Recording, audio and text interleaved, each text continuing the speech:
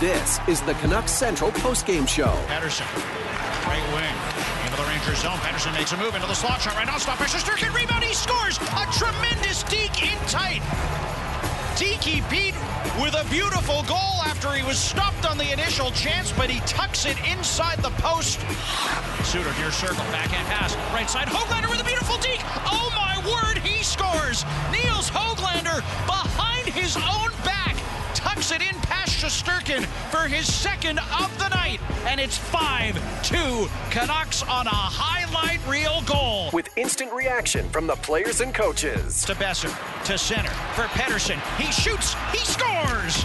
Elias Pettersson scores his second of the night and 19th of the season into the yawning cage.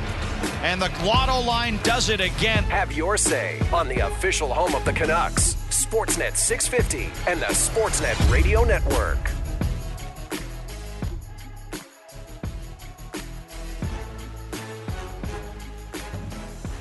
Canucks 5-3 over the Rangers in New York.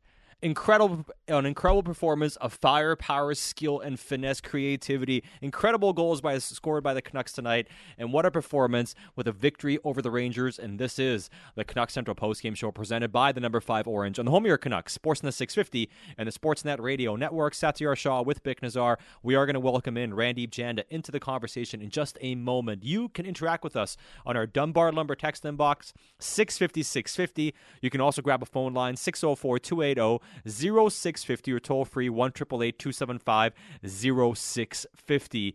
And Bick, I mean, it's one of those games where, sure, the Rangers threw a lot at the Canucks. Demko had some good moments, maybe some not so good moments at times, but he was a huge part of the reason why the Canucks were able to hold on to a big lead early in this game.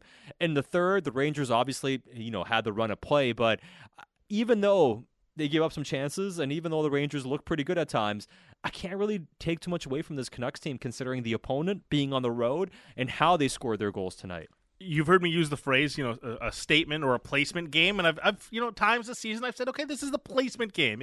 It confirms where you are. This is a statement game, right? I've been wanting to see a game where both teams are playing at a high tempo, high level, and it's another marquee opponent, like one of the league's best teams. And the Canucks just put up 6 against the New York Rangers, who were playing really well tonight. And it was a tempo that was consistent throughout the whole game. And the Canucks hung with them. It looked like a playoff game. So this, to me, is a huge statement. And maybe we have to, rechange our statements when we say things like, oh, yeah, they're somewhere between the 10th and 12th best team. Yes, a 6-3 final. Here I go messing the... you screwed it up again? I did it again. 6-3. New year, same stat. Elias Pettersson scored into an empty net, had 4 points tonight, 2 goals and 2 assists. 6-3 victory over the Rangers in New York. I was getting some notes ready before Pettersson scored that goal. And Brock Besser had a 3-point performance, a goal and 2 assists. JT Miller with a lone goal, but a big night from the Lotto line tonight. Let's welcome in Randeep Janda into the conversation. And Randeep, how would you sum up this victory for the Canucks tonight?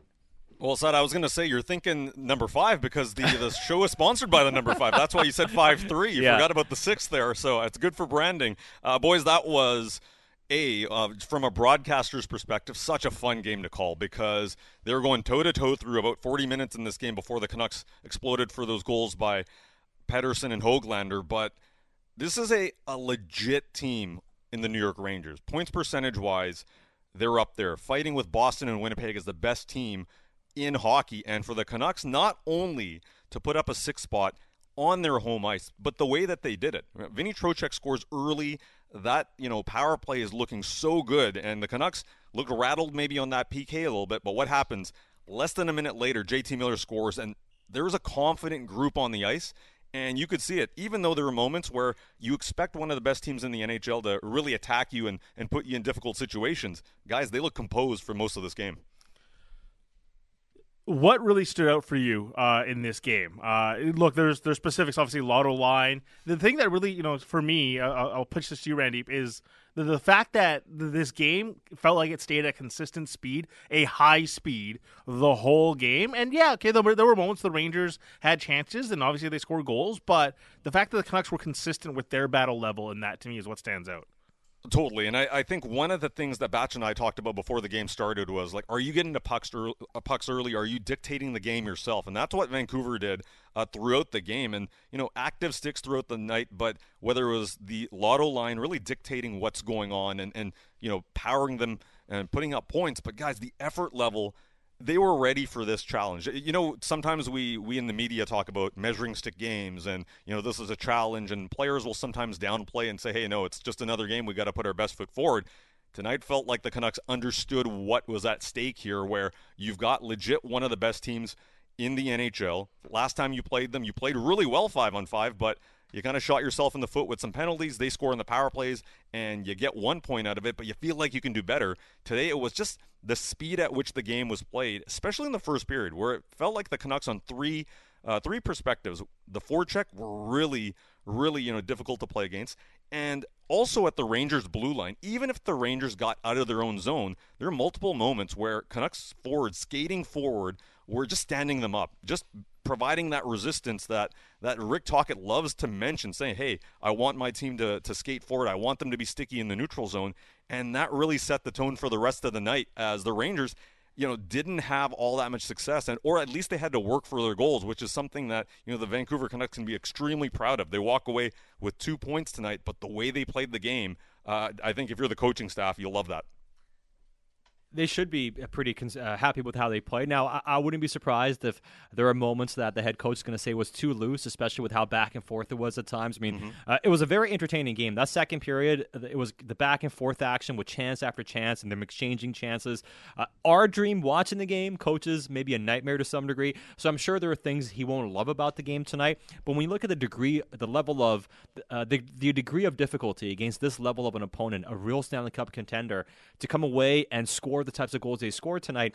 And we can talk about the lotto line a lot, but it's like go throughout the lineup. We were lauding the Bluger line with Garland and Joshua for scoring some beautiful goals the last little while, and we know the lotto line have been doing their thing, but how about the Niels line, the Niels connection, Niels Ullmann to Niels Höglander, then Pius Suter to Niels Höglander? I mean, these are guys scoring highlight reel goals throughout the lineup. Boys, I heard the intermission there, the Nearly Niels line. Hey, man, as Nearly Niels a legend in Rogers Arena, so let's go with that one. But I love overall, that, yeah. guys, overall, guys, that line, a couple of things on that front, right? Niels Höglander was so engaged tonight, and when he plays like this, and I'm not necessarily even talking about the goals. The goals are great. 2-on-1, Sam Lafferty makes the play on the wall. Niels Ullmann sets up Höglander for the goal. Great finish. The highlight reel goal that we're probably going to see a lot over the next couple of weeks, through the legs and just going through Shesterkin, one of the best goaltenders in the league. That's unbelievable. That's something that Niels Höglander has had in his game going back to Sweden. But just being a thorn in the side of, defensemen, where there's a moment in the game where just not losing a puck battle, or if he does lose a puck battle, it's going to be one that, the New York Rangers had to earn. And I remember one exchange where it was him and Zibanejad. And Zibanejad, you could see out of his peripheral vision, just annoyed by Niels Höglander. That's what you want. And I feel like when he's in the bottom six, he can play that a little bit more freely. He can play reckless. He's not overthinking. And for me, that line was great. But I love the way that, Höglander, showed that he's got that high-end skill to finish. But boys, just to be a thorn in the side, and he can play freely. He's not overthinking it as he does on the second line. And, credit to that line. They did a heck of a job. I also thought, there was that stretch right before the goal that Panarin scored, the 3-2 goal, and Besser, tries to make that pass to Zadorov. But right before that, boys, the aggressiveness of the Vancouver Canucks, there was multiple lines. They were able to get, a change, but just to work off the cycle, look dangerous, be aggressive on the forecheck. That was another example of, it felt like not only one line, but 2 or 3 lines were going through, and the Rangers couldn't get the puck out of their zone. So that speaks to, of course, the effort level that not only the top line is bringing, but it's trickling down to everybody else too. Well, some trust as well from the coaching staff and Rick Tocchet, because a couple people texted in because there was a minute left in the game, 5 minutes left in the game, and people saw 96 out there. So an opportunity, 2-goal lead, but an opportunity for Rick Tocchet to roll everyone out. Yeah, I'm really liking that mix there, and I know the ice time is not that high in terms of compared to the last game. He's about 2 minutes short of what he played against the New Jersey Devils in terms of Kuzmenko, but when you're able to play with Pius Suter and Ilya Mikheyev, two guys that are extremely defensively responsible. That's not letting Kuzmenko off the hook. He's played better. We haven't seen any egregious mistakes, but you're starting to see a player that's thinking shot first, right? Shoot first, where maybe when he was lacking confidence, he wasn't in a position to do so. And, last game he picks up 6 shots. He had some good opportunities in today's game as well. So even though, that's a moment late in the game where A, it's trust, and B, you're just saying, hey, this line has done some good work. Let's see if we can, they can be rewarded with a goal. And even though he didn't have any shots on goal recorded tonight, I still thought another game where you can be positive if you're Andrei Kuzmenko and say, all right, this is a step forward. Because one of the things, guys, that we talked about a few games ago was, how do you work Andrei Kuzmenko into the lineup against teams like this? And they just did, and they won 6-3 against one of the best teams in the NHL. So even going back to our conversation last week, this is progress. He ends the night as a +1, and that chemistry is starting to show a little bit with Suter and Mikheyev.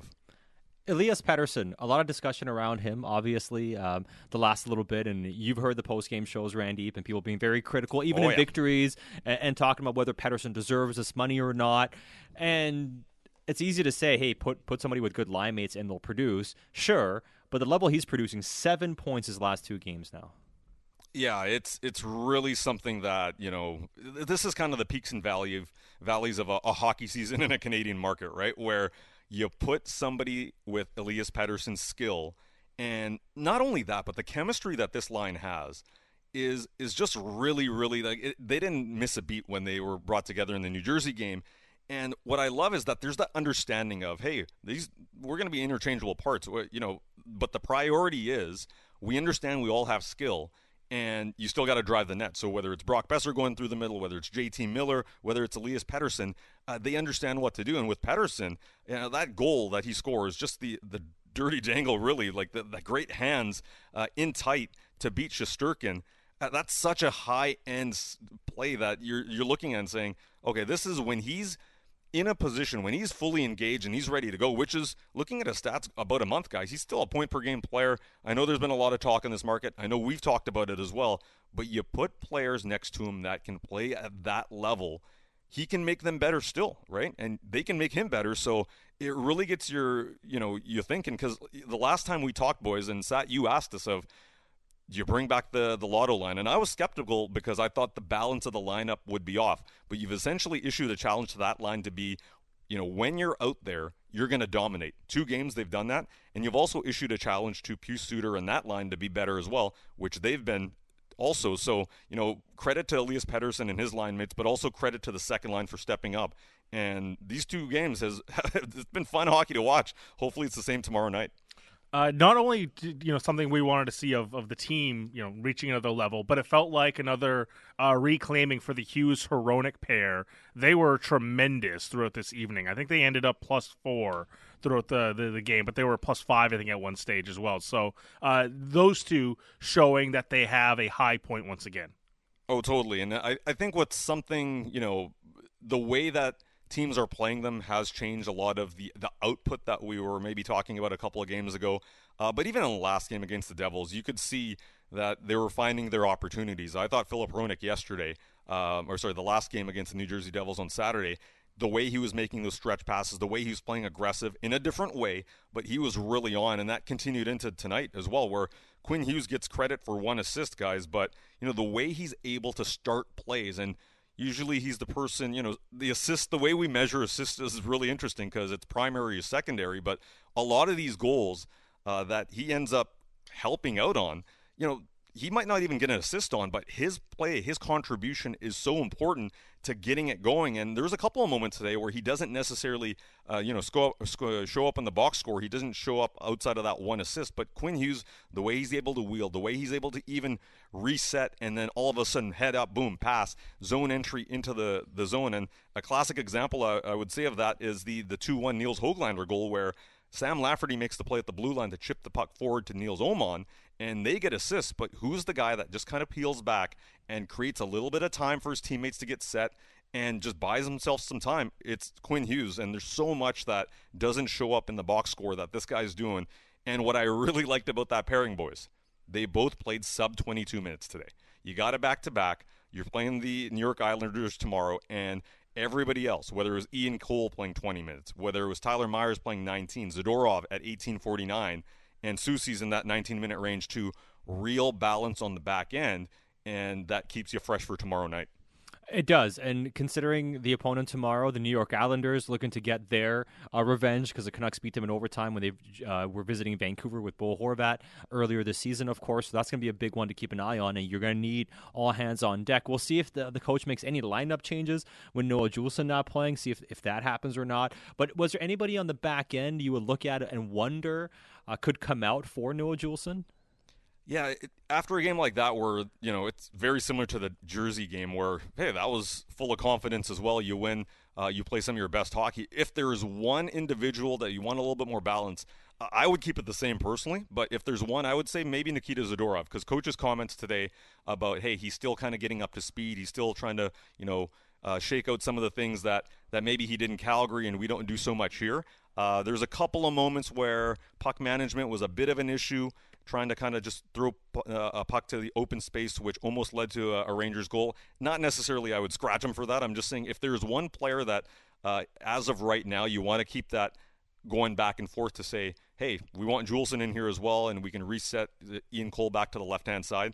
It's probably Nikita Zadorov, because I think all of those other players that we mentioned, Ian Cole, Soucy, Tyler Myers, had a strong game, and they've been heavily relied on. But if I was in that position, I'd keep Zadorov in. I thought this was a strong game, and I wouldn't make any changes. All right, Randy, 1,000 people have voted on it. Which goal was better, Pettersson or Höglander's? Oh, man, I love the Pettersson goal just because it was a wow moment to say, I can't believe he did that. But come on, Niels Höglander going in with speed through the legs and just opens up one of the best goaltenders in the league, where if you're Shesterkin in that moment saying, I got this, and then all of a sudden that highlight reel goal, I'm giving it to Niels. That's my vote. How's the vote looking? Right now, I think it's 57.6% in favor of Elias Pettersson. But I think these are the two best goals of the season. Yeah, and they happened back-to-back, yeah, which is incredible. Minutes apart. Yeah. We're spoiled in this game because it was that, the way that they play in second periods right now. I don't know what it is about the second period, boys, but there's whoever the sleep doctor is, whoever's consulting this team. There's something going on in the second period. I don't know if they're slamming pizza slices or BioSteel or whatever they're doing in the first intermission. It's working, because not only were those great goals, it's a consistent pattern here of just having monster second periods. So I think they improved to plus 24 in the second period, which is an 8-goal edge over the Dallas Stars. Not bad. Yeah, I think all this is coming up Canucks right now is pretty incredible. The season they're having, 40 games into the campaign, sitting atop the Pacific Division with 55 points in 40 games. What a start to the campaign. Great stuff. Hey, Randy, incredible stuff calling the game. We'll look forward to chatting with you on the pregame show tomorrow when the Canucks take on the Islanders, and also hearing your call. Love it, boys. Thank you, and I'll be listening on my way home. Cheers. Love it. That's Randy Janda calling the game alongside Brendan Batchelor, and this is the Canucks Central postgame show presented by the number 5 Orange. Keep your thoughts coming into our text inbox, 650-650. You can also grab a phone line, 604-280-0650. Now, we have lots of analysis coming up, of course. We are going to get to the phone boards in just a moment. We'll hear from the head coach when it becomes available as well. But before we go to the phone boards, the text inbox, Bick, is absolutely jumping. A lot of reaction. Ryan and Shemanis. Hello, Sat, Bick, and Randy. Go Canucks, go! And I know he always talks about puck possession, and certainly saw that from the Canucks on their beautiful goals tonight. Lotto line reminds me of the West Coast Express. That is Chris, looking good. 650. Every time the Rangers put the pressure on, be it a goal, zone dominance, power play, whatever, the Canucks found another gear. It's a beautiful game. Brings a tear to my eye. That's an unsigned texter into the Dunbar Lumber text message inbox. This one, it's all caps, so I guess I have to shout it out. Oh, so it's not all lies? So it's not all lies. Anyways, just go on. What a game by the boys! Lotto line has got to be a top 3 line in the league. Not a single power play, by the way. Is this the finals preview? It wasn't all caps at the end there. Yeah, that's why you kind of brought it down. Yeah. Antonio's well done. Aichi in Toronto. How long until we can use the word elite when it comes to this Vancouver Canucks team? You guys can use whatever word you want. Yeah. It's all good. Completely. Whatever you want to do, you can certainly do that. We have a lot of text. This one says, This is from Ron. Y'all can do a victory lap. I remember how you guys kept cool and defended PD when the Neanderthals were constantly hating. I was nodding along in agreement the whole way. He was well over a point per game with Lafferty Mikheyev, ghost of Kuzmenko on his line. No wonder this is happening right now. Let's go get our own version of Vincent Trocheck so we can keep the Lotto line together with a solid second-line centerman behind them. Now, we wouldn't use the Neanderthals line. I'm just reading the text messages. We read the text there. Yeah, no kidding. 7 points in the last couple of games. Not bad. Elias Pettersson. Hey, you put it with elite players. Pardeep texted in earlier and said the same thing. It's like, you put guys with elite players and they can go off. And sure, you would like to see guys do some more at times. But I always thought the Pettersson stuff was overblown. Like even this morning, today, we're doing the pregame show and people were texting in. It's like, well, does Pettersson need some linemates to produce finally? It's like, well, up until that game, he had 15 points in his previous 15 games. So he was a point per game for 15 games, which, sure, not at the level you want to see from him. But this whole idea of like, oh, this guy's struggling, he can't score, he's not putting up any points. It's like he's literally playing not his best hockey, and he still has 15 points in 15 games. Like the level of dismay and disgruntlement with his play, I think was overstated. I shouldn't ask this, but well, you are now. Is this a thing that's only in this market? Because I feel like this doesn't happen in other cities. No. Same thing happens in other markets. Star players, they always, they're people that aren't of course, that sold. happens. I mean the idea of like pairing good players with good players. It just feels like it's a common refrain to just like, good players together do incredible things. I guess there was some talk many years back about splitting the Sedins up. Remember that even? It was like, maybe we should split the Sedins up. You know what? Hang on. You may have just that? tapped into something. No, I definitely didn't forget about that. You may have just tapped into something because those two players are symbiotic almost, right? Yeah. They almost get paired as one to the point that it was always like, Taylor Pyatt can play there. Steve Bernier can play there. Anybody can play there on the top line. And the Sedins make them work. And I almost wonder if people forgot that they're two separate play people. Like, Henrik had Daniel, and Daniel had Henrik. Two Hall of Famers were playing together. I just wonder if it's the thing. It's like, oh, well, top line players. They can just play with anyone because anyone went on the top line. Two Hall of Famers together. It's two Hall of Famers together. Surprise, surprise. Good players with good players do incredible things. Yeah. You may have just answered my question right there. There we go. I wonder if that's part of it. I think it is. I think part of it is some of that. But nonetheless, Canucks come up big. The question is, how long do they keep this trio together? Right now, the way they're going, I don't think you think about making any changes at this point. Keep your thoughts coming into our text inbox, 650-650. A lot of good questions. But before we do that, let's go to the phone board. 604-280-0650 or toll free, 1-888-275-0650. I know what you're laughing at, Vic, but I can't read that right now. We'll get to that coming up in a few minutes. But let's go back to the phone boards. We'll start things off in Vancouver, where we have Paul on the line. Paul, what are your thoughts on the 6-3 Canucks win in New York? Oh, hey, guys. This is actually Paul from Coquitlam. Oh, okay. All right. Welcome, Paul in Coquitlam. So, hey, so I've called into your show probably a couple of dozen times in the last 2 or 3 seasons, and almost all of my calls have been pretty critical. Like, I think I'm a very realistic but balanced fan of this team. I've been watching them since 1979, and in all honesty, I've watched almost every game since 1979, okay? So I think I'm pretty well versed in the history of this organization. I can say with certainty that this is the best and most complete team that the Canucks have had since 2010 to 2012. This team is more complete. It is better than the 93-94 team. It is better than the West Coast Express, 2002, 2003. Like, those were obviously really good teams in the history of this franchise. But like, I'm totally surprised that I'm saying this, but this is an excellent hockey team. And I think this organization needs to go all in, right? Because this happens, once every 10, 15, 20 years? It sounds ridiculous to say this. This will be the best opportunity that the Canucks have to win the Stanley Cup is 2024. And Alvin and Rutherford, I know they know that. They're obviously very smart hockey people. They understand when it comes to the trade deadline, they're going to have to make a couple of trades here to push us over the edge. Because I seriously think we've got a very good chance of winning the Stanley Cup. Anyway, leave it there. Thanks, guys.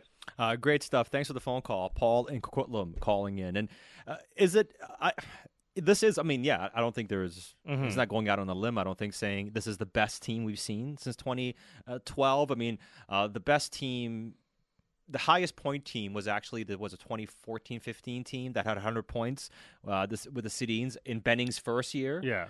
But we all agree that team was nowhere near as strong as this team here. So I agree, the best team since 2010 to 2012, because back-to-back President's Trophy winning. I think that was the only team after the 2013 team that had above a 600 points percentage. Yeah. So it was just the 14-15 year. Yeah, that's pretty much it. And I don't think that 14-15 year was anywhere near the level of team that this squad here is.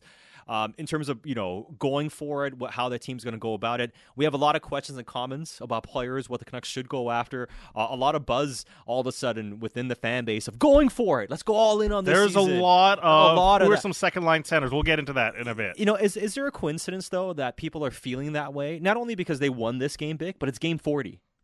Like, they won this game in game 40. We're almost at the official midway point of the season. Only one game away from the midway point of the season. It's not a small sample anymore. It's a half a season. 40 games. And in those 40 games, the Canucks lead the entire National Hockey League in goals. They lead the entire National Hockey League in goal differential. They lead the entire National Hockey League in regulation wins. They're one of the best teams best defensive teams in the league. By the way, goals for per game as well. Goals, exactly. I mean, they're fourth, I think, in goals goals against per game. They're top 5 in goals against, in terms of being limiting goals against. All these factors, and it wasn't just a hot run anymore. This might be who they are. So if this is who they are, why shouldn't you be confident? Why shouldn't you want this team to be aggressive?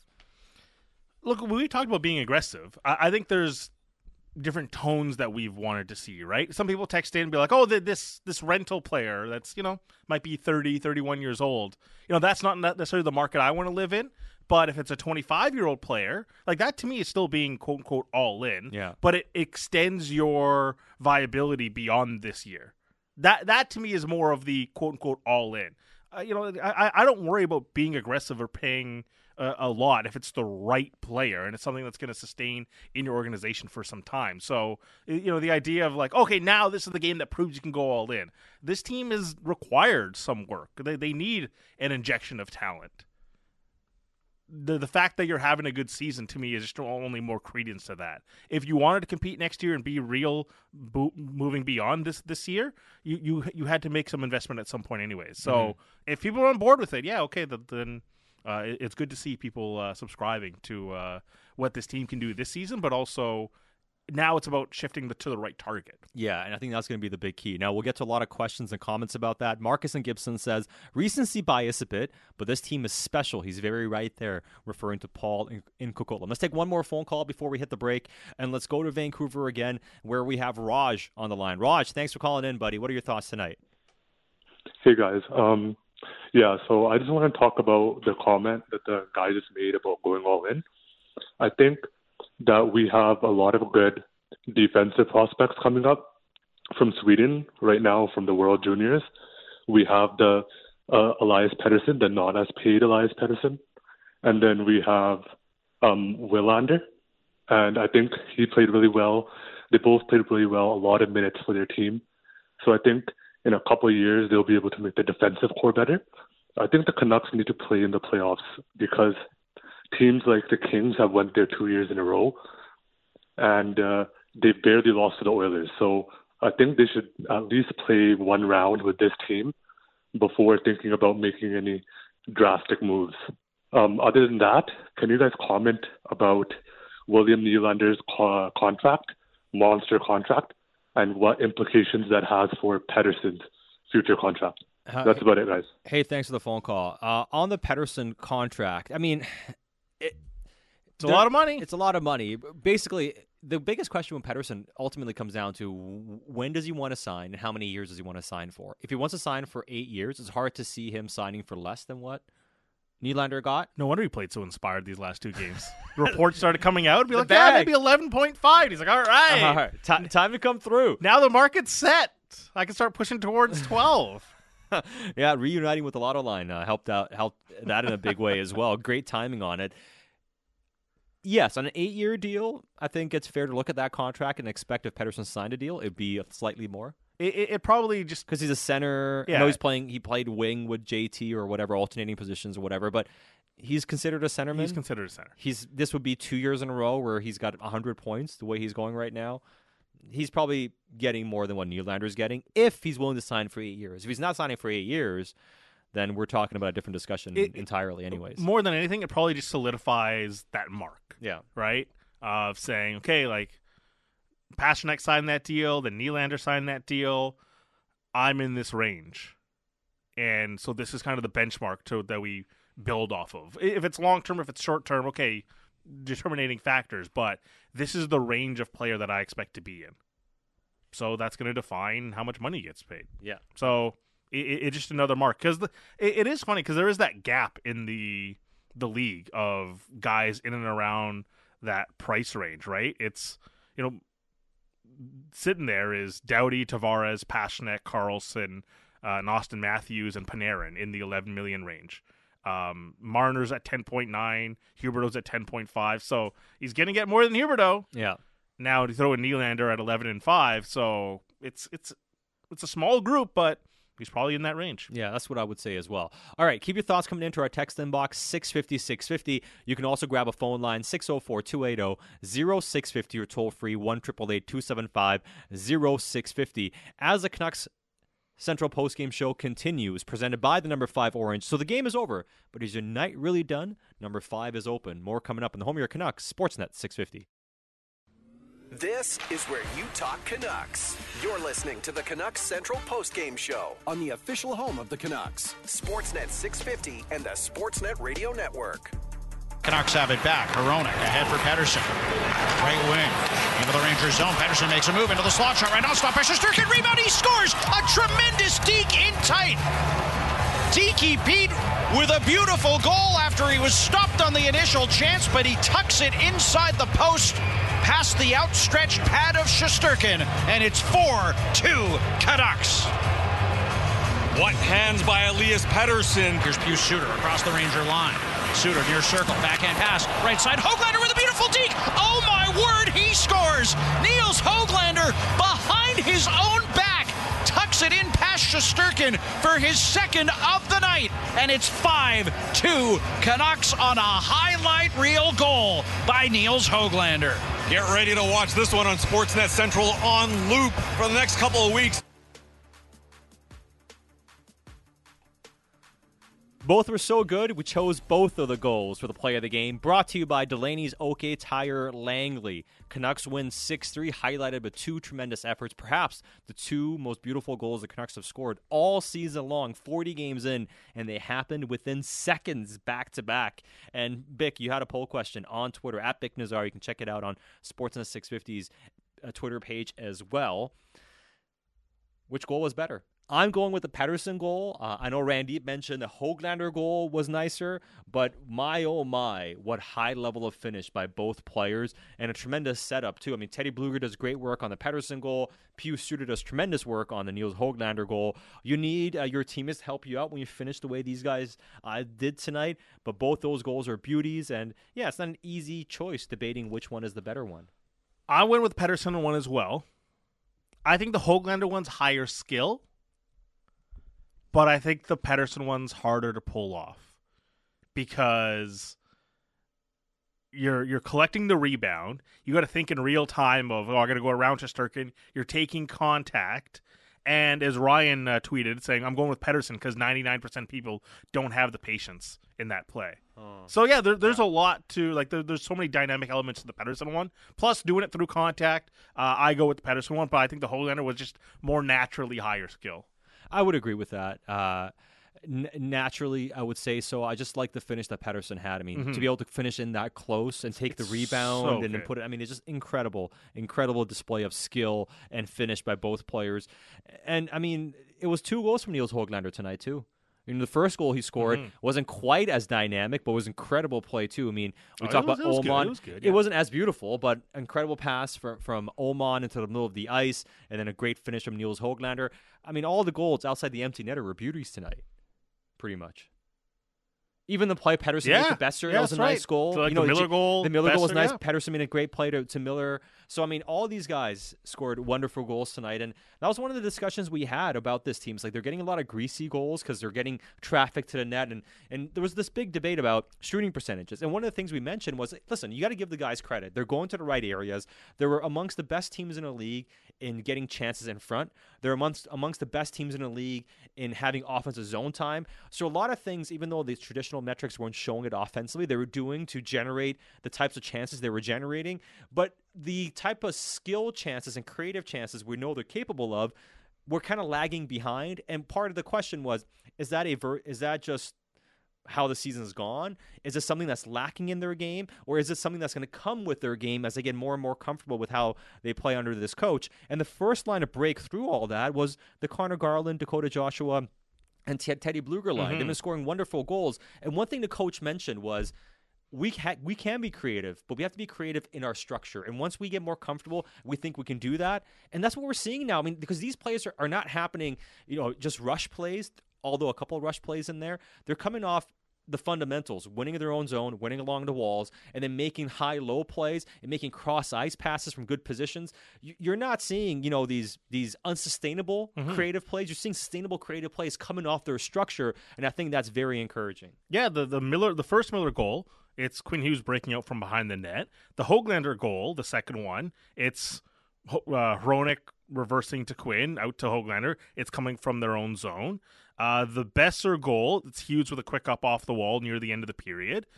Driving towards the net. Yeah, it's all very credible stuff. The Pedersen one, again, it's high level, incredible high skill.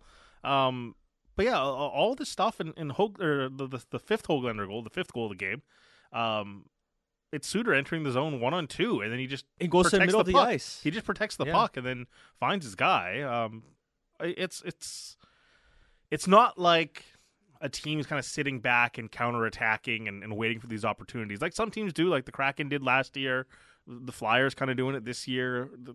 That sort of stuff I'd worry about, the year-to-year stickiness. Again, like the shooting percentage will regress, right? But is it going to regress to such a stage where they're now 20th in the league scoring? I don't get that sense. One of the things that you and I have talked about, and oftentimes we do chat after the games late into the evening about the team and what we saw, but you wondered if the team could quote-unquote live this way offensively. Can they live the way they're playing now? Well, you mentioned, that line, and as much as they were playing off the staples, Rick Tocchet also mentioned, hey, they listen. And suddenly you get an example, and that line starts scoring some inventive goals. All right, well, everyone's got to kind of follow suit now. And the rest of the group, led by the Lotto line here, these last two games. This is some phenomenal hockey here in two games that line is playing. Yeah, absolutely tremendous. And so now they've uncovered another layer to the offense. And you just see it, everyone's kind of building something. So, okay, there's an evolution to this now. How long will it run here? Is it just a hot shooting percentage in these last handful of games? But at least they've shown another layer here. Yeah, that they can always, if they can go back to. Just being able to show that you have that peak, which is one of the reasons I kind of question.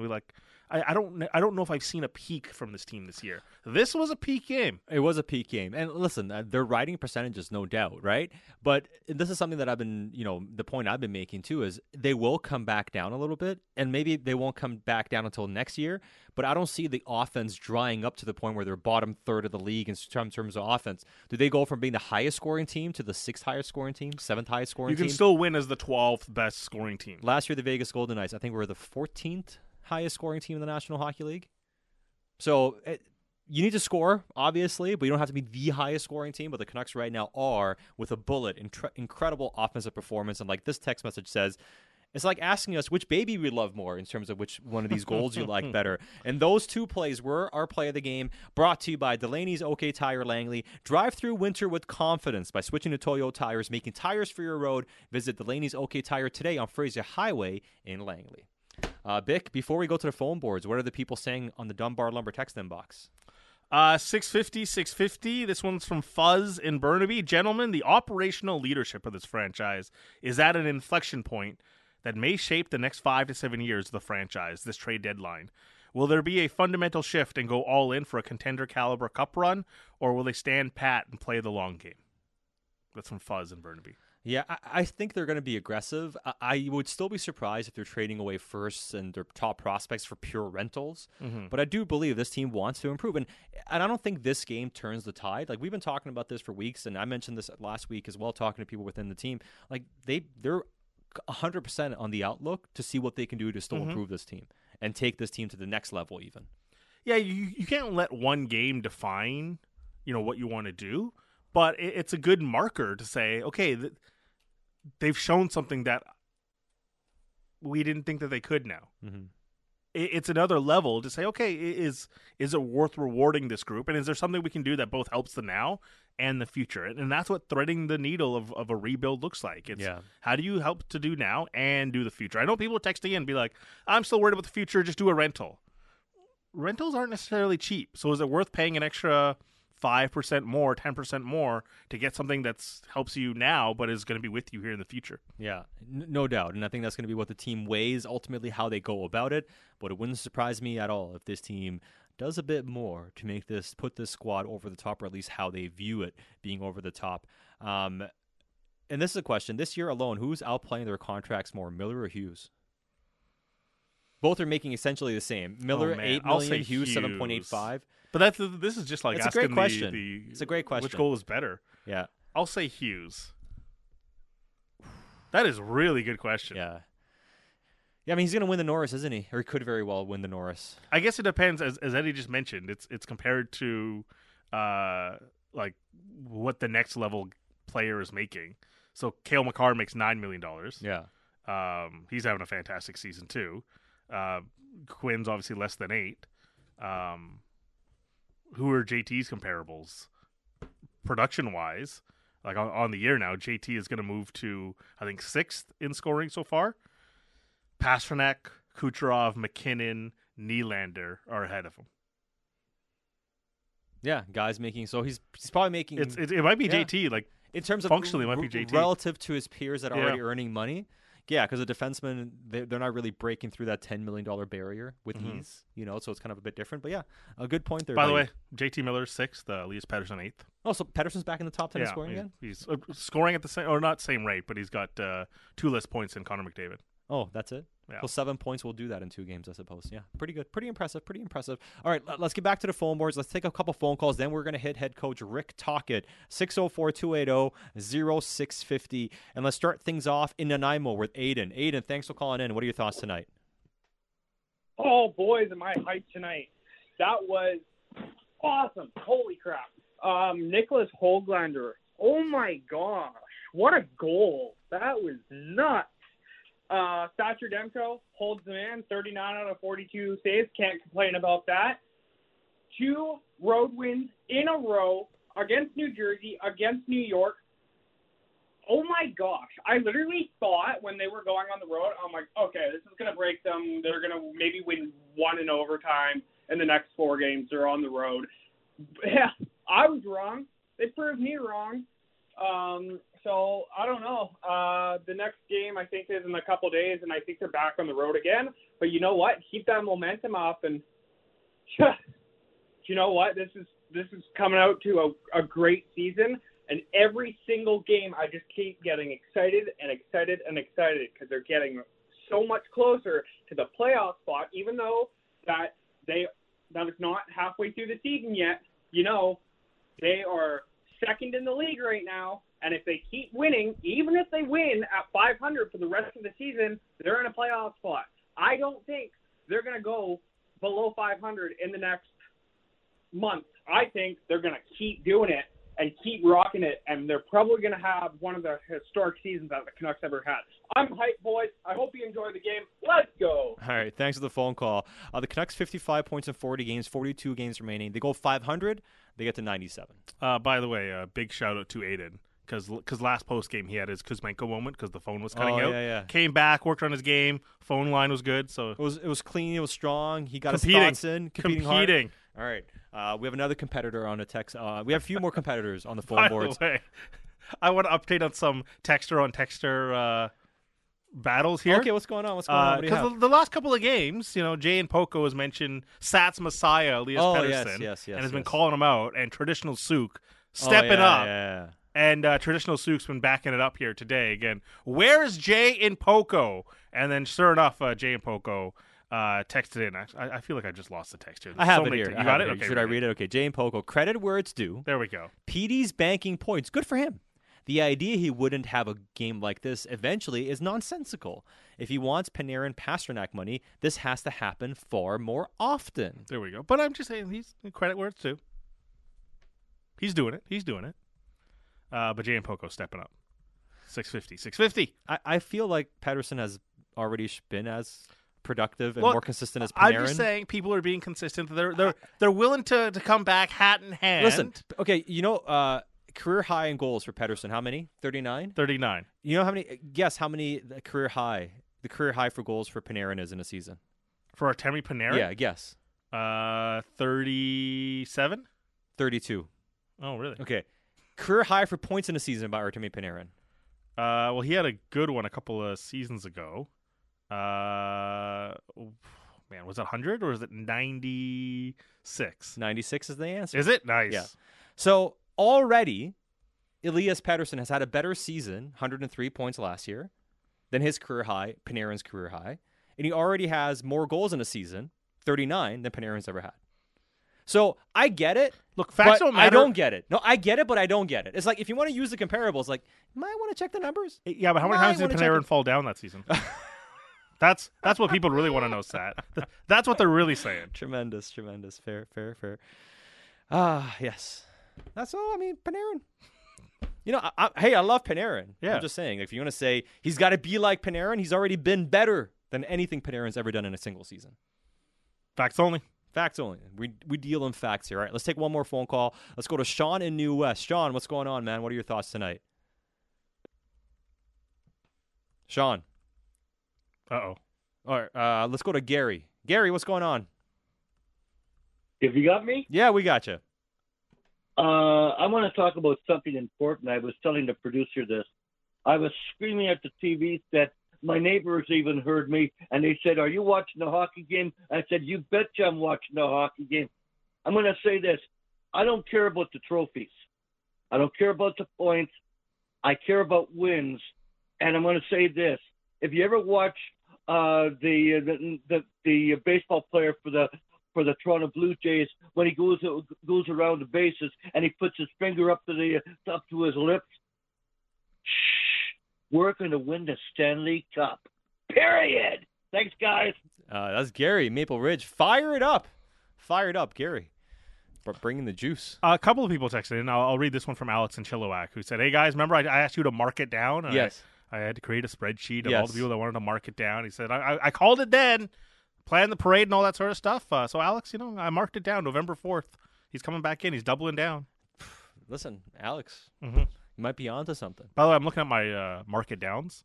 The bet you made with IMAC of Reinhart will have more points than Bedard by the end of next year. That's a rough one. Who's going to have more? What say that again? You said Bedard will have more points than Sam Reinhart by the end of next year, and IMAC said Reinhart. Oh, by end of next, but Bedard got hurt. I mean, it's tough. Bedard is hurt. What do you want me to do? I can't do anything about it. Injuries happen. It's tough reality for 18-year-olds in the NHL. Might get hurt. I don't want to do this about but we've had a lot of people texting in asking us about Mike and Surrey. Where's Mike and Surrey? I have people tweeting saying, "Where's Mike and Surrey?" Mike did text in. He said he's been texting it all night. He has. But I'll just do this, Mike. It helps when you text one text. When you text 14 texts with one-liners, and then other people text in between, and we're we trying to see it, we're trying to but it comes in 5 different pages, so it hurts.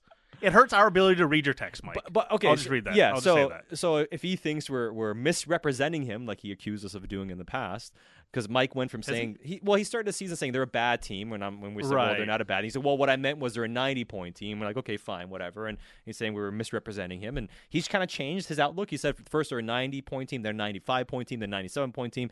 Maybe now he has them at 102 or 4-point team. Who knows? Whatever. But he says there have been other very skilled teams. None have shot 12%. Regression is coming.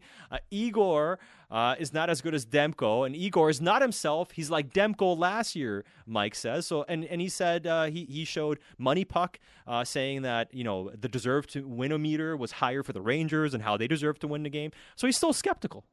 I'll leave it at that. There All you right, go. we'll get to more of the text messages and more phone calls. But before we do that, let's hear from the head coach. Here is Rick Tocchet after an impressive 6-3 win in New York against the Rangers. Yeah, I liked our start, obviously. And, I think for the most part, that's a tough team over there. And I think, we have to contribute from a lot of different people, different lines, and that's what you do. To beat a team like that, you need a lot of contributions. And I thought we got it from everybody tonight. You hadn't heard when I asked you the other night about the Lotto line and all its history. Right?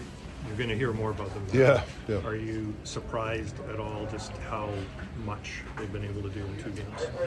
No, because I think, if a team if somebody overplays something, those guys can counterattack. You saw that a couple of times. If somebody pinches or if there's a play, their conversion rate is obviously a lot higher when they're together. So, obviously the last 2 games, I don't know what the conversion rate on odd man rushes or any kind of, play where the other team overcommits, that's the conversion rate, right? So that's all 3 guys can convert very well. What do you think of the night for Hughes and Hronek? I think the scoring was 5-0 with them on the ice after 2 periods. Yeah, I thought, especially Huggy, I thought he was dialed in today. If you watch him, he wanted the puck every time. He wanted to be on every situation.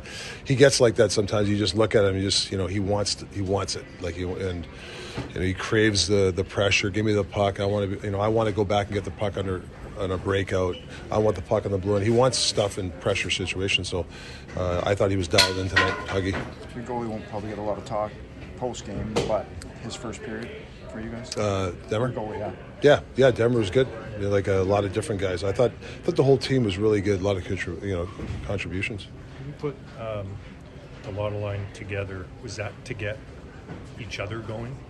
Because they've cooled individually. They've cooled a little bit. Well, I think sometimes it's not stale, but sometimes you need your team a little bit of a juice, even your star players. And when you put those guys together, you didn't really have to say anything. They knew, hey, get me on the ice in certain situations and let us go. And you could tell. I didn't have to say anything. And every once in a while, they look at me like we're ready to go again. So I like that. They want the responsibility to be in those situations for us. You had the mantra, earn your day, and you don't want the guys getting too high, but should they feel special about this one? Madison Square Garden, a team that's beating a team that's at the top of the NHL. Yeah, I think it's it's a learning thing where you should enjoy this, but it's to be a really good hockey team consistent all the time, you got to just make sure they save and kill. I mean, I got to give the guys credit. They're really learning on being even kill. I don't think we're strutting around like we're whatever, but you should enjoy and have confidence. I mean, the Rangers pressed, and we did a couple of nice plays under pressure. That's what I like is not backing off. I mean, you can't hold that team for 60 minutes. It's a really good hockey team, and I thought for the most part we did a good job, even when they pressed us. Pair of really skilled goals with Pettersson's and Hoglander back to back. I mean, just how much of a lift did that bring your bench? Yeah, I thought the couple goals by Hoggy, he gave us some energy, and those goals were big for us. When you get a fourth line, and I don't think they played like 10 or 11 minutes. When they're getting a couple of goals, I mean that's huge. I mean, and Hoggy can do that. Sometimes you want to bump him up, get him some shifts when he's hot like that, but. I just felt all 4 lines were contributing. You think your transition, maybe a little bit of speed, the way you guys moved it through, especially Hughes, passing the puck through, stunned them a little bit? Yeah. I don't know if it stunned them. I feel with our team, we've really worked on it this year. When I came in last year, we want to be a quick up team, and I think it's really helped some of our guys in our transition game. Obviously Huggy and Phil, they lead the charge when it comes to those neutral zone regroups. You noted that teams were pushing out more on them. Have they begun to adjust? Say that again? Hughes and Hronik. Yeah. You noted that teams were playing them a little differently. Have they begun to adjust? Did you see some of that tonight? Yeah, a couple of times, if you looked early, they were pushing out, so we reset behind the net, so the puck went to Millsy and Petey behind the net, and we got some chances off of that. So when teams push out, if we can get the puck down low, sometimes you might have that slot shot like we got, with especially on Millsy's goal. It was we reset it, and then all of a sudden, when wingers push out on a D, that middle's open if they don't get back. So we have to adjust to that. I'm sure teams will adjust like we adjust on the teams too. That is Canucks head coach Rick Tocchet after a 6-3 win in New York against the Rangers. Happy with how most players played tonight. Didn't want to single out anybody individually, but he was asked about Thatcher Demko. We've had some reaction on Thatcher Demko here, and he wasn't at his best. Right, tonight, I thought there were moments where he had a couple goals where you're like, Demko, that's Trocheck one down the wing, great shot. Mm-hmm. He might be able to save a Panarin one, again, a great shot. Maybe, cheating a little too far into his net, whatever. You can maybe look at those two and wonder slightly or whatever. But he did a lot. He did, man. And Murph asked a question about the first. I thought he was great. But the second in particular, there was a lot of back and forth action. And in Vancouver, when they had those two beautiful goals scored late in the period to make it what was it, 5-1 lead at that time, I think it was, or make it a 4-1 lead at the time? The Panarin goal? No, the Höglander and Pettersson goal. 4-2-5-2. 4-2-5-2. Made it 5-2 at the time. Because they had come down to make it 3-2, and then the Canucks scored 2. Demko made a number of massive saves in that period. And who knows how this game unfolds if a couple of those go in. So you can look at a couple of goals, say he gave up, one a couple too many, or some moments you didn't like back for him, or you didn't like one of them or whatever. But if it wasn't for him standing on his head in that second, this might be a different outcome. Absolutely. There's the one on Trocheck, and then the in-flight chance there. And even like the Trouba chance, where Trouba takes a shot, gets his own rebound, Demko saves that one too. He was pivotal. And the Panarin goal could have been a bit better. The Trocheck goal could have been a bit better, but there were pivotal moments that Thatcher Demko was up to the task for. Yeah, no, certainly. Great performance from him between the pipes. The Canucks with a 6-3 win over the Rangers. Keep your thoughts coming into our text inbox and the phone boards as the Canucks Central postgame show continues, presented by the number 5 Orange. When was the last time you had a hall pass, and when was the last time you spent time with a real Vancouver legend? More coming up on the Home of Your Canucks, Sportsnet 650. This is Alpine Credits Canucks Hockey. On the official home of the Canucks, Sportsnet 650 and the Sportsnet Radio Network. This is the Canucks Central postgame show. Join the discussion on the official home of the Canucks, Sportsnet 650 and the Sportsnet Radio Network. Pettersson dumps it behind the net. Trouba has it, throws it up the near side, but Besser holds in and spins it back behind the New York net. Pettersson in front for Miller. He scores. What a play by Elias Pettersson. It's the lotto line again, cashing in, and JT Miller finishes it off to tie the game at 1. What a response by the lotto line after that Rangers power play goal. I think sometimes it's not stale, but sometimes you need your team a little bit of a juice, even your star players. And when you put those guys together, you didn't really have to say anything. They knew, hey, get me on the ice in certain situations and let us go. And you could tell. I didn't have to say anything. And every once in a while they'll look at me like we're ready to go again. So I like that. They want the responsibility to be in those situations for us.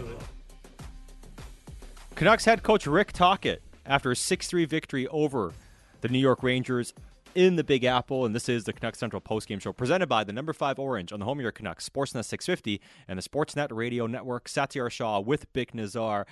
We are going to get to the phone boards coming up in a few minutes, and we'll get to some postgame player reaction as well, and hopefully have Ian McIntyre join us for the final half of the last segment. But before we do all that, Bick, a lot of reaction on the text inbox. Dunbar Lumber 650-650. Yep, keep the text coming in, 650 all day long on all the shows.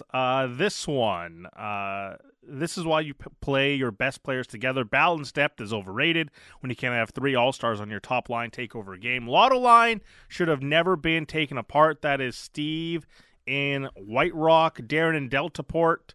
Way to play, Canucks. I listen at work. I drive a tractor trailer, and I was honking and yahooing with every goal scored. Josh and Mission. Just like scaring people on the roads. The wagon is loading up, boys. Management needs to add to this team for the playoffs. How could they see games like this and not give this team a legit chance to win it all? That is from Josh in Mission. And a lot of 94 rematch texts coming in here. Vibes. The vibes are there. It's only 30 years ago, like I mentioned earlier. Only 30 years ago. So a long time ago when that happened. But you never know, man. You never know. And listen, I had the Rangers as Cup finalists and Cup victors this year. So I've been very high on this Rangers team. So nobody's more impressed than me watching the Canucks play the Rangers the way they've played. And trust me, I would love nothing better. I think the Rangers have a great chance of getting there by virtue of my preseason predictions. Sticking to your priors? I am sticking to my priors with the Rangers. On the Canucks, well, I'm not sure. So what I had the Rangers versus the Oilers in the Cup final. That's the way I viewed it to begin the season. Look, we've all had bad takes. Hey, the Oilers right now are surging, man. Like they're. I'm not so worried about Vancouver, but LA better. I mean, LA's lost 4 games in a row. Like LA could get caught by the Oilers the way they're going right now, right? The Canucks, the way they're playing, they're completely. I had them being a playoff team. Didn't have them being as good as they are. Nobody had them being as good as they are so far this season. And I think the more we see, and they take down a team like this, and when you look at how the Canucks have fared against playoff teams, yes, there's some contenders they've lost to. Vegas one really sticks out. There's a few games here and there, but they've beaten some good teams as well, right? And their win percentage against playoff teams is amongst the best in the National Hockey League, and their win percentage against non-playoff teams is the second or third best in the entire National Hockey League. So a lot of this talk about the Canucks can't be contenders, I do think is very much narrative-driven. A night like this, does that change the outcome as well a little bit? Yeah, I wanted to see a game like this where it was another top team really at the paces and the Canucks keeping pace and passing them. There have been a couple of games against good competition where I thought, it's like, all right, it wasn't the other team's best effort, and the Canucks didn't get 2 points. You can't control that. But this is, to me, the most impressive win of the season. Yeah, it's one of the ones for me. Yeah. It's one of the ones. Steve-O and Sanych, wins like this get the attention of the Eastern media for Coach of the Year. There you go. It's a good point by Steve-O and Sanych. All right, keep your thoughts coming into our text inbox, 650-650. We'll get to more of them as the show goes on. Tons here that we have to dig through still, so we'll do our best to get most of those text messages going. By the way, we should mention there's a post-game show as well, taking it to 10 o'clock. Josh Elliott Wolf on the way at 8:30. Yeah, we'll give a nice lead-in to young Josh Elliott Wolf coming up after the post-game show ends here. Well, what better lead-in could you ask for? Can't ask anything better than the closer coming in, the triple threat to put this night to rest. Let's go to the phone board, 604-280-0650. Let's give Sean in New West another chance, and let's see if we can get him on the line. What's going on, Sean? What are your thoughts tonight? Hey, thanks for taking my call here. Great win. I watched the game on the Rangers feed, actually, on the Madison Square Garden network feed. Oh, nice. The legendary Sam Rosen. And I got to say, those guys aren't homers. They really gave the Canucks full credit before the game, during the game. They really impressed the Canucks, and they're really they thought that if the Rangers got into a track meet with the Canucks, that the Rangers would not win this game. So they're basically 5-on-5 what they're playing on. But yeah, big 2 points getting the win in New York. And people are saying stuff about Pettersson, PD earlier, like a couple weeks ago. The guy's a game breaker, like I said in the past, and the guy can just change a game, and win games, and help the team win. Tonight he proved that he had a 4-point game tonight, right? So P's going to be fine. This team's rolling. And before I let you go, Sat, all I got to say is one thing to you. This Saturday, good luck to your Cleveland Browns, because you know what, my friend? They are absolutely going to need it in Houston. And that's all I got to say. All right, thanks, man. So I guess Sean's a Texans fan. All right. Look, I'm happy my Browns are in the playoffs. Mm-hmm. The only thing I don't like about it, though, the game is at 1:30 p.m. on Saturday. Sat's going to be a little distracted on Saturday's postgame. Canucks play at 1 o'clock on Saturday as well. So not happy about the timing, but it is what it is. I'll still be here talking about the Canucks. Unless you can all agree on a media embargo. No, nobody texted about the Browns score. Somebody who doesn't like me is gonna text in. I know that's gonna happen. There's a few candidates for that. So I think saying that only invites people to spoil it for you. I'm just gonna have to keep an eye on the game. And do my best to keep my composure. Sat will be like, Pettersson on the power play. I just don't think he read the cover 3 defense very well. It's like, calm down. Relax. I'm like, Pettersson touchdown. No. He has 7 points in the last 2 games. Yes, Does he get 6 in one game? Maybe. Then we can talk about that perhaps. All right. Keep your thoughts coming into our Good text competing inbox. from Sean getting back in on the phone line. I like it. It's like when Pettersson gets knocked down and he still scores. Touche. Actually, Eddie's taking some blame for it as well. He's doing the chest tap there. But you know what? Sean in New West, he was there. He came Yep. in. Good thoughts as always. Appreciated, even though he's a Texans fan. Let's go back to the phone boards. Let's go to Wayne in Surrey. What's going on, Wayne? What are your thoughts tonight? Sat, Vic, how's it going, boys? Good, man. Awesome. This was a statement game. You guys had Yannick Hansen on a few shows ago, and he said that the 2011 team, they had some games marked on the calendar that they would consider statement games. So they would just go out and try to win those. So you need those. I think this is what this team needs. They need those going forward. I got a couple of questions for you guys. All right. So one of them is Pettersson. What is your guys' thoughts on what does he want for after the season is over? Because it seems like he wants to kind of wait till the season's over until he makes a decision here. Is he waiting for, ka-ching, the cap to blow up and so does his bank account, or is he waiting for the team to build itself out and see where it goes forward? The second question I have is I think the team, what I personally feel is I think the team needs a second-line center so that they can keep the lotto line together. Just considering what's out there for top 4 right-handed defensemen, Tanev and Dante Fabro have been linked to the Canucks. Right. Just seeing what's available out there, do you think a top 6 center would be second-line center would be a better fit for the Canucks? Thanks for the phone call. That's Wayne. So the first part, we'll get to the trade question coming up in a second. What was the first part of the question again? I was focused on the second I part blanked as well. out for a second here. Oh, are all three of us blanked out? No. I'm going to remember here in a second. About Pettersson, what does he want to stay, and what do you think is going to happen on Pettersson? I think honestly, we're at a point with him where I think it's just literally him figuring out what he wants to do. Yeah. And I think that's where we're at, right? He started the season that he wants to focus on the season. Yeah, so that's kind of been what he mentioned. I still think it's more likely Pettersson signs a shorter-term deal. I'm not sure he's at a point where he wants to commit long-term. I think a lot of it is how he feels like things are going to be here the next little bit.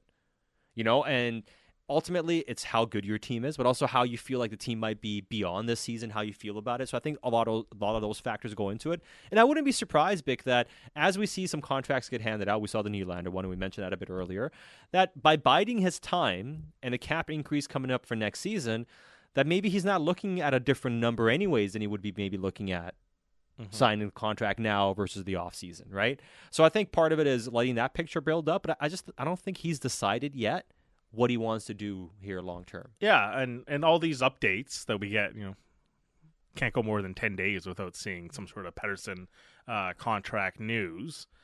To me, it's just it feels like we haven't really moved the needle from where we were in September. It's nice to see some updates and ideas of what the numbers might look like, but as far as like actual negotiations, it doesn't feel like we've even come close to there. So, the temperature I think should remain low as we talk about like. I would be careful. Like I see people being like, "Oh, I'm more pessimistic now because he hasn't signed." Yeah. Yet. Well, he came out and said he wants to wait anyway. So if that's the case, and I would be very careful trying to project your feelings into what you think Pettersson's going to do. He's that's what I mean. Like day to day, guys. If you're swinging your mood on it day to day, I think you're kind of overreacting. I was kind of like a 4 out of 10 as far as like concern in the summer. I'm still at a 4 out of 10. I still felt like the team's going to sign him. Yeah. I don't know if it's going to be a long-term deal. I still feel the same way. Now, the other part of the question was he feels like a second-line center might be the better player to go after. To me, I'm all for it. But the way I view it is you have two guys, Pettersson and Miller, who can play separately. They can play together. It gives you an option here to take the best player you can find or the best fit you can find, whether it's a center or a winger. Having a center who can play wing, I think, is the best combination. A guy you wouldn't be afraid of moving around because then it gives you the ultimate versatility. So that's kind of what I view it. I know it's a bit of a cop-out, but that's kind of how I view it. But honestly, like I think I don't know if you want to keep the lotto line together forever anyways, as good as it's been right now. So I'm not married to the idea of getting a center, but if that's the best player you can get, that makes sense for your team. You have the options with the versatile forwards you had up front to kind of be flexible here. We'll touch on this more on the other side, but some other names. We mentioned a couple of the past couple of games as well. But, for me, it's best player available, right? It's and cost dependent, but is the winger you can get for Elias Pettersson cheaper to acquire than a second-line center? Are they better than the second-line center you can acquire? What's the versatility like if you need to break up the lotto line? All those things are considerations. But in general, I'd rather just get a center than a winger. But it's tough right now because the reality of the trade market is, and I know some people text in about Konechny and this guy and Joel Eriksson Ek. Look, some of these teams are in playoff chases, right? And yeah, I mean, I still wonder about Konechny and the Flyers if they hit reality at some point.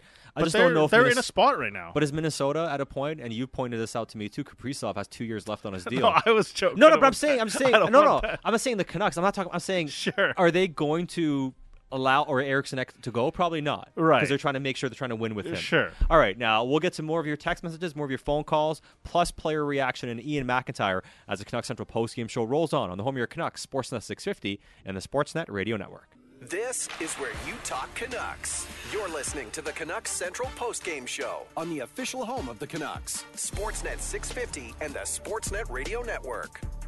Adam Fox back to the puck. Nearly gave it away in the slot to Teddy Bluger off the bench, and now he'll sweep it left wing to center for Artemi Panarin into the Vancouver zone. Panarin with a centering pass. What a save by Demko. He robbed Trocheck in front with the left pad on what looked to be a sure tap-in, and it's still 3-1 Canucks. Canucks win 6-3 in New York against the Rangers. And this is the Canucks Central postgame show presented by the number 5 Orange on the home of your Canucks, Sportsnet 650 and the Sportsnet Radio Network. Canucks sitting at 55 points, second place in the National Hockey League, but also second place in the Western Conference behind the surging Winnipeg Jets, who have 56 points in 39 games. And it is Satyar Shah with Bik Nazar. What a tremendous campaign by the Vancouver Canucks so far this year and keeping things going at the midway mark. Almost officially the midway mark. We'll get there tomorrow when the Canucks play the New York Islanders in New York as they continue a 7-game road trip. And so far, after losing the first game in St. Louis, not looking very good, they've bounced back with 2 massive wins in New Jersey and against the Rangers. A lot of reaction on the text inbox, Bix 650-650. Let's read a couple. We'll hit the phone boards as well. Plus, we'll hear some player audio. This one here from Lotso. Hart contender, Selke contender, Calder contender, Jack Adams contender, Vezina contender. But it's a debate if this team is a contender. It's not a narrative. It's just a cold, hard fact. And Lotso says, love the point by Fuzz. Love the varied points of view. Thumbs up. Yeah, getting a lot of different thoughts throughout the course of the evening from many different people. This one, Keith and Squamish, when Miller scored in response to the first Rangers goal tonight, I knew it was on tonight. Unbelievable performances tonight. Team still picking the blocker side of Demko, but he steadies the ship and closes that out. Yeah, boys! Yeah, no doubt. This text here, I think this is an interesting point. Dave from Regina. Coach Tocchet has done wonders with guys like Joshua, Höglander, and Juleson. I wonder if there's an almost free diamond in the rough out there that we could get. My wish would be a mid-6 big forward with hands, an Alex Tuck type that's ready to go on a run. Mm-hmm. Well, the other player they've been kind of linked to is Jordan Greenway. Now, Greenway's making $3 million on the cap. His numbers have plummeted. Hasn't really done anything. The contract's there, though. I'm not saying going out and get him. I'm just saying, do they view him as one of those guys, diamond in the rough types, that Dave is kind of alluding to? That one's a bit odd to me. Yes, the money's too much unless money's going out or whatever. But I understand the player type because he does kind of fit some other guys they've gone after. He has a profile that you would like, but at that stage, wouldn't you just rather have, or if you're going to give someone a raise for next season, sign Joshua instead? Yeah, right? Don't disagree.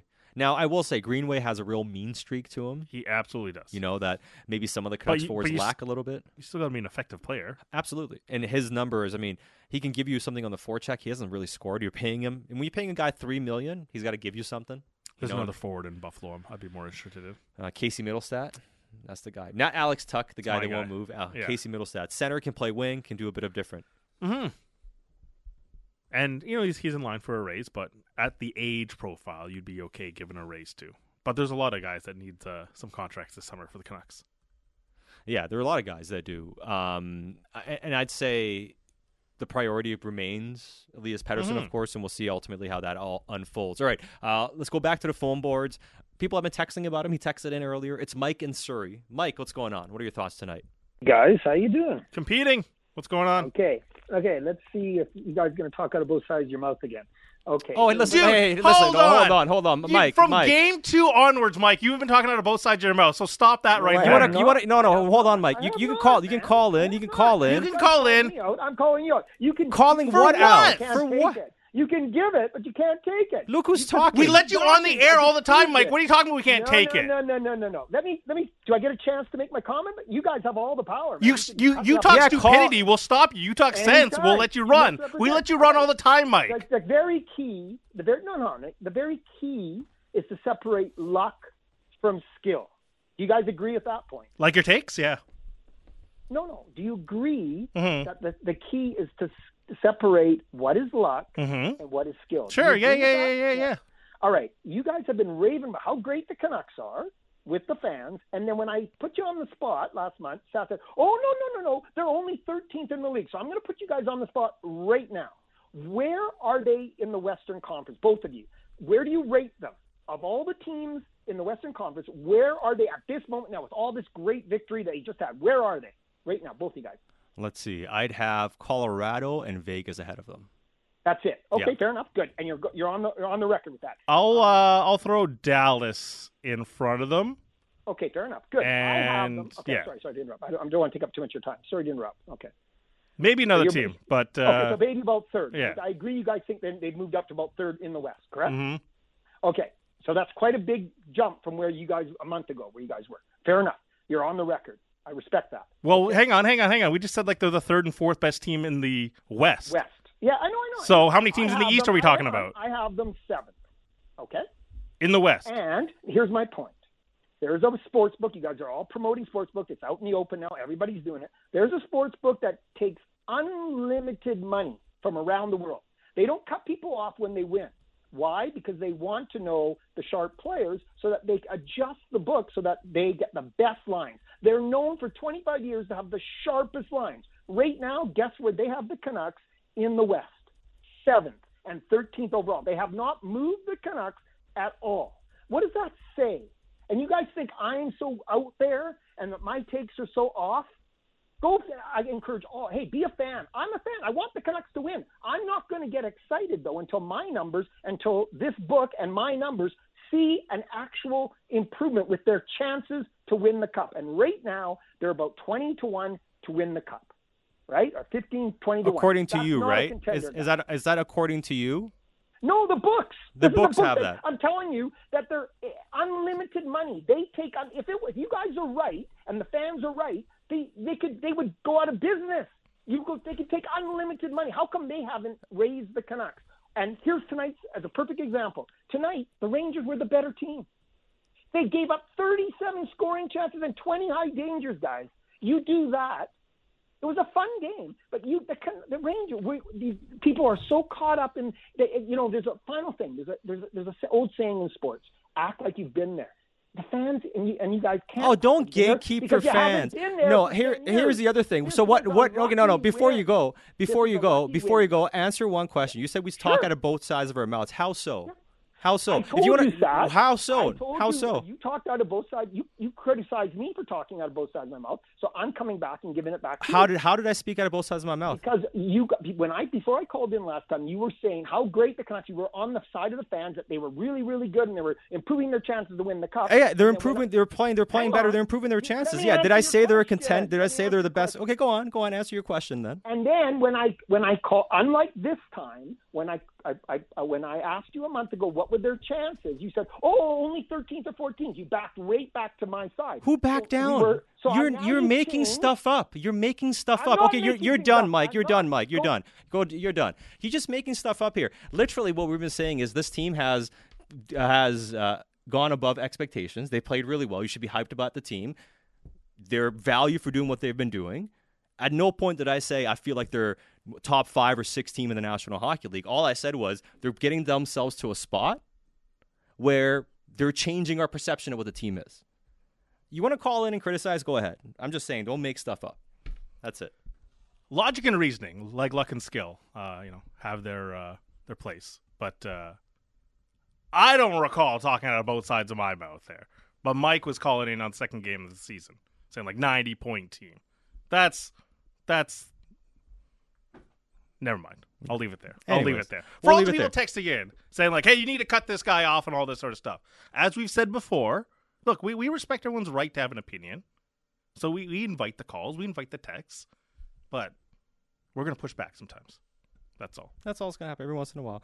All right, keep the text messages coming in, 650-650. We'll get to more of those as the show goes on. However, before we do that, let's get to some player audio post-game. We mentioned Elias Pettersson, been a big topic of conversation about how he's played so far and how things are going. And here he is talking about how much fun it is playing back with the Lotto line. Yeah, no, it's just so fun talking about it, talking about the line. No, but it's we play good. I think we understand each other in the way, I think, how we want to defend and forecheck, and that sets up good chances offensively for us. And I think that's a big reason for us why we have success now. You guys talk about respecting all your opponents, but to come in an iconic building that's tough to play in against a good team, how big was this 2 points? Very big. I mean, like you said, they're a very good team out on the other side, and we just want to come in and play a good solid 60, and I think we definitely did that. Happy with it. The broadcaster said that after you scored, that's the nicest goal you'll see tonight, and then it was quickly followed by Neil. So how would you describe Neil's goal after? It's good. Like, he went between his own legs and shot in stride backhand. I think it definitely fooled the goalie. Yeah, it was both were good. We'll say that. That's Elias Pettersson post-game, sounding like he was pretty excited about how the team did tonight. Now, Elias Pettersson, we know, scored an incredible goal, a highlight reel goal. The other guy who scored a highlight reel goal was Nils Höglander, and he was also available to the media, and here he is post-game. Yeah, I think we played pretty good tonight. Good executions by everyone. So, yeah, happy to win. Pretty impressive skill on display by yourself on that goal. Can you walk us through that? No, I just tried to get the puck through my legs there and just get it to the net. I was a little bit lucky that I went 5-hole, so yeah, that was a big goal for us. What goes through your mind after you're successful on that one? I was just happy to score. That was a big goal for us, and we thought we got some energy from that goal too, so it was a good game for us. Does it mean to get a goal like that in this building against that goaltender? Yeah, he's pretty good, so yeah, as I said before, it was a good goal for us, so we think we played pretty good. That is Nils Höglander post-game. About the game, getting the that goal of the season to some people. Yeah, man, it was an incredible goal from Nils Höglander. 2 on the night. Now he has, 12 on the campaign. The question just kind of comes down to, how much more trust can he gain with the head coach?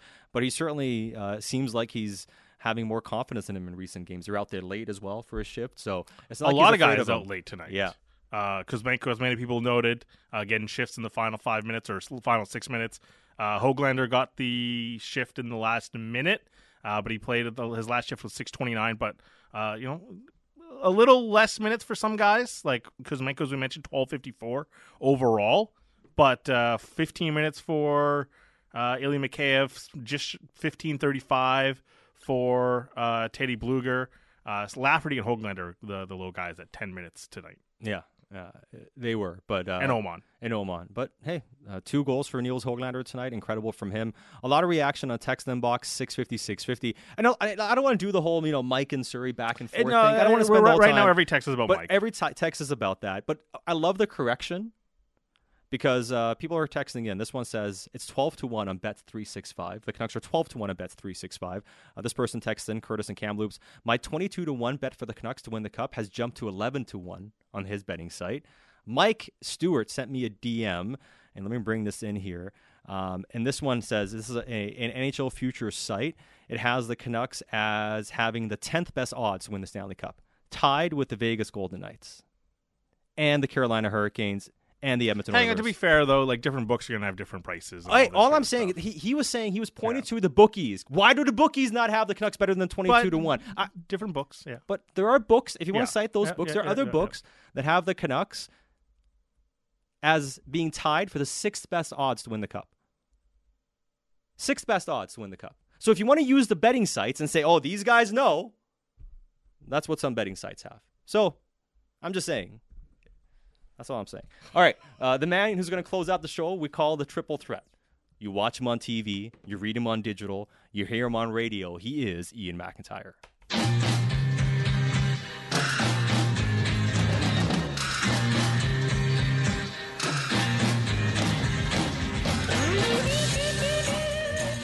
This is why we are so cosmically connected, the three of us, because I literally am using a gambling lead on my story for Sportsnet. Nice. Oh, very good.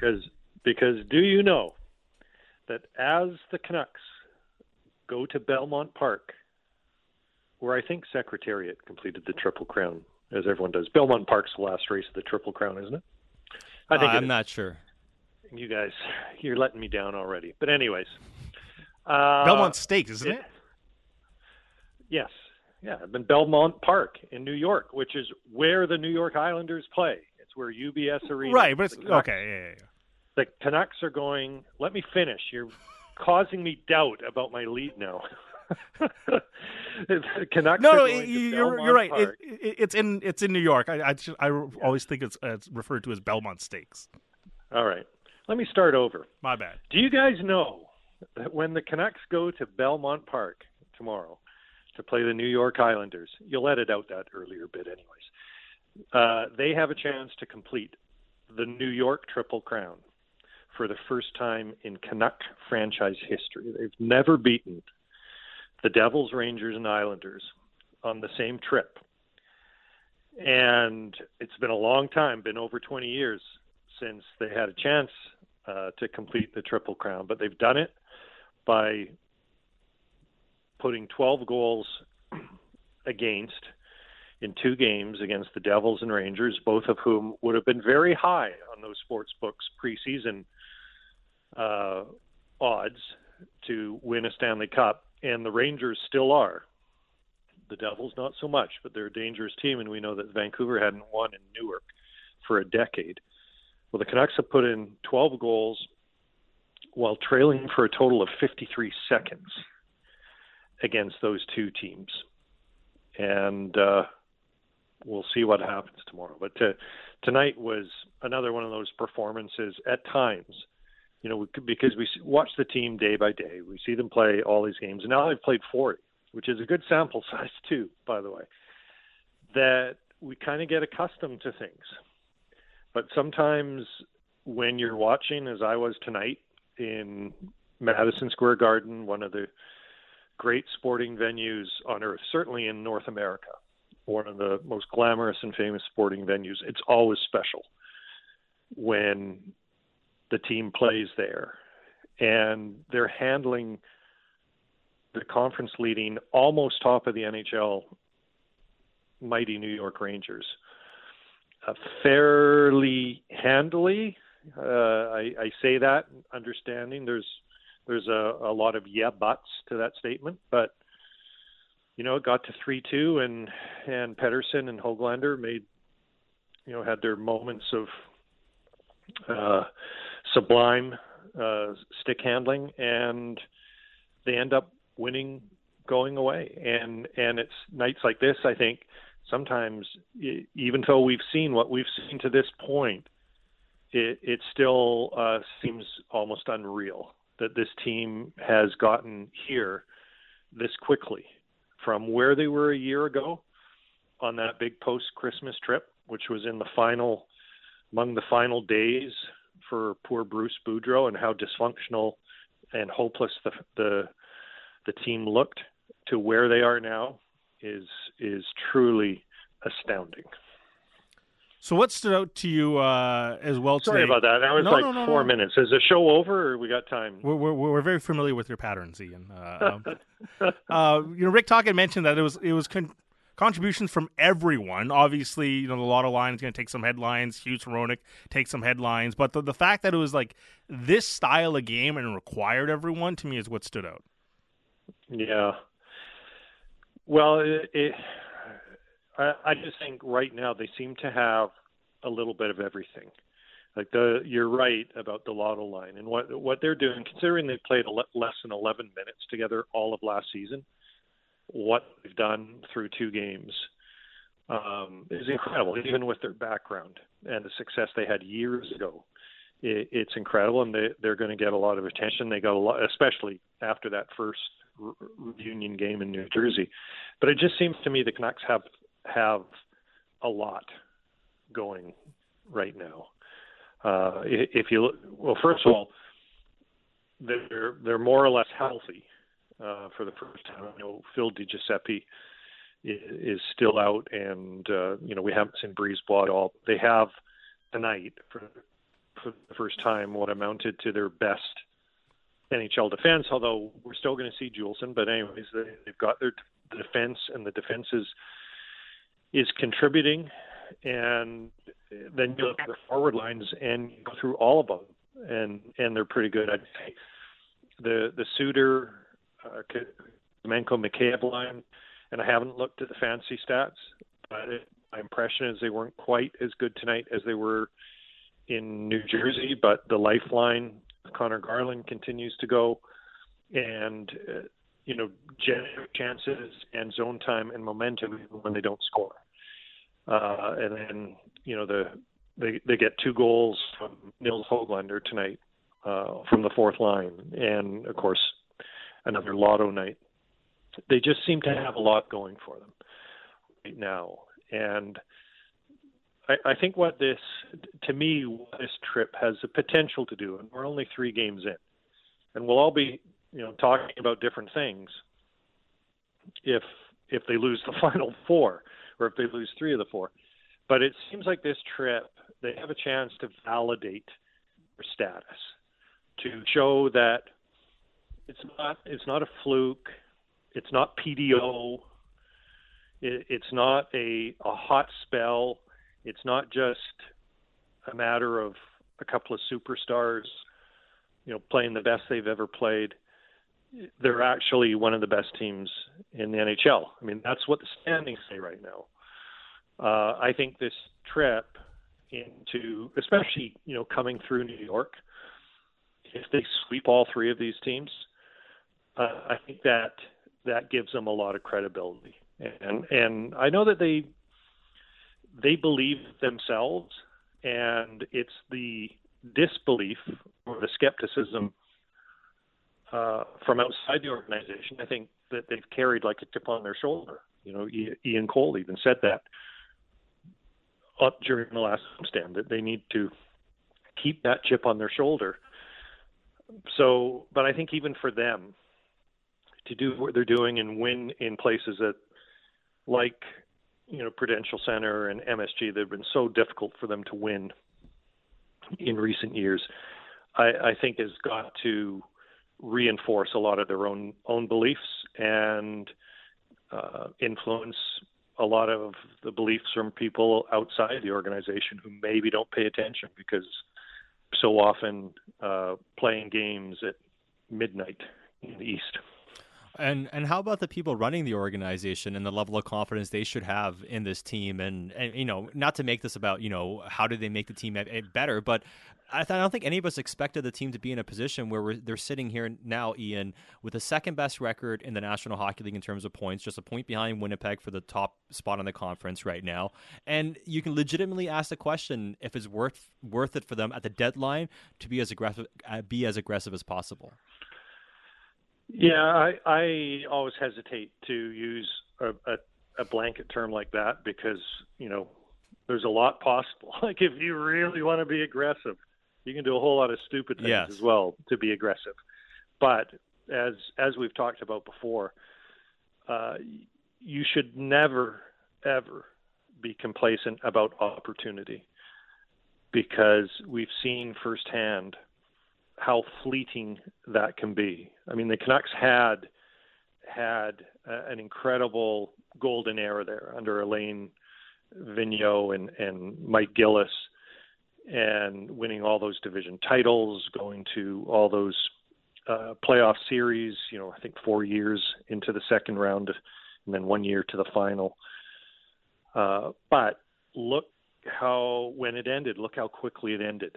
A couple of years later, the organization was in disarray. Look how, the 94 team that went to the final, that a lot of people thought, well, this is part of another era. Well, 3 years later, Pat Quinn was out of a job, and there was utter chaos with Mike Keenan, and you can never take for granted, much as teams plan for the quote unquote window, and hopefully there is a window, and hopefully it goes for years like it did with the Sedins and Ryan Kessler and Roberto Luongo and all the great players who contributed to those division titles and those year after year after year going to the playoffs. It's often not like that. And I'm not predicting, doom, or that next season everyone is going to be despondent again because the team's going to be losing. But I don't think you should ever take for granted when you have an opportunity to win. And clearly, as this team is showing on this road trip, they have an opportunity to win. They have an opportunity to do something. They do, and it's really interesting to watch this team, and we saw that poor performance against the Blues and wondered, okay, how do they react? Do they bounce back? And they certainly have bounced back in a massive way. And Ian, I look forward to chatting with you tomorrow as well, because the Canucks are in New York to take on the Islanders, and I was a bit concerned about them being able to have a successful road trip, losing that first game, and all the Canucks have done is win 2 impressive games back-to-back, so maybe, just maybe, they're going to come away with a winning road trip after all. Yeah, well, and a sweep of New York, which again has never happened for this franchise. But I think tomorrow probably is going to be the toughest game of all, even though the Rangers are where they are in the standings. But to have to go to Long Island and play on the second part of a back-to-back, and not get happy with themselves after these two performances that they've had in the New York area so far, that's going to be a really big challenge for them. And I look forward to talking to you. And now I got to go back and rethink my story, because clearly you guys didn't get or dig the Triple Crown reference, and I'm wondering whether you're outliers or representative of my reading audience. Probably outliers, I'm guessing. No, it might be a good representation. Yeah, no, it was a strong reference. Actually, I had a question for you, Ian.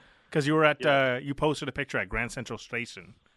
I did. So I have a question for you. What weighs more, all the trains that pass through Grand Central Station in a day, or all the trees cut down in a year to print U.S. money? Is this a serious question? Like, you have the answer ready to go on this? It's a trick question, but yes, I have the answer for you. Well, now that you told me it's a trick question, I hesitate to answer, but I'll say all the trees that are cut down to print money. They both weigh the same. They're both zero. Because it's Grand Central Terminal, not Grand Central Station. So wasn't that like a... Yeah, it's a joke from Inside Man. Right? Yeah. I thought so, right? Okay, I'm like, hey, he's making a movie reference here. Oh, and U.S. money is not...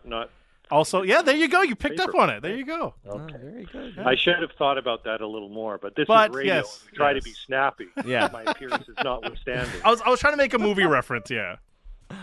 All right. Well done, Vic, I guess. Yeah, I guess so.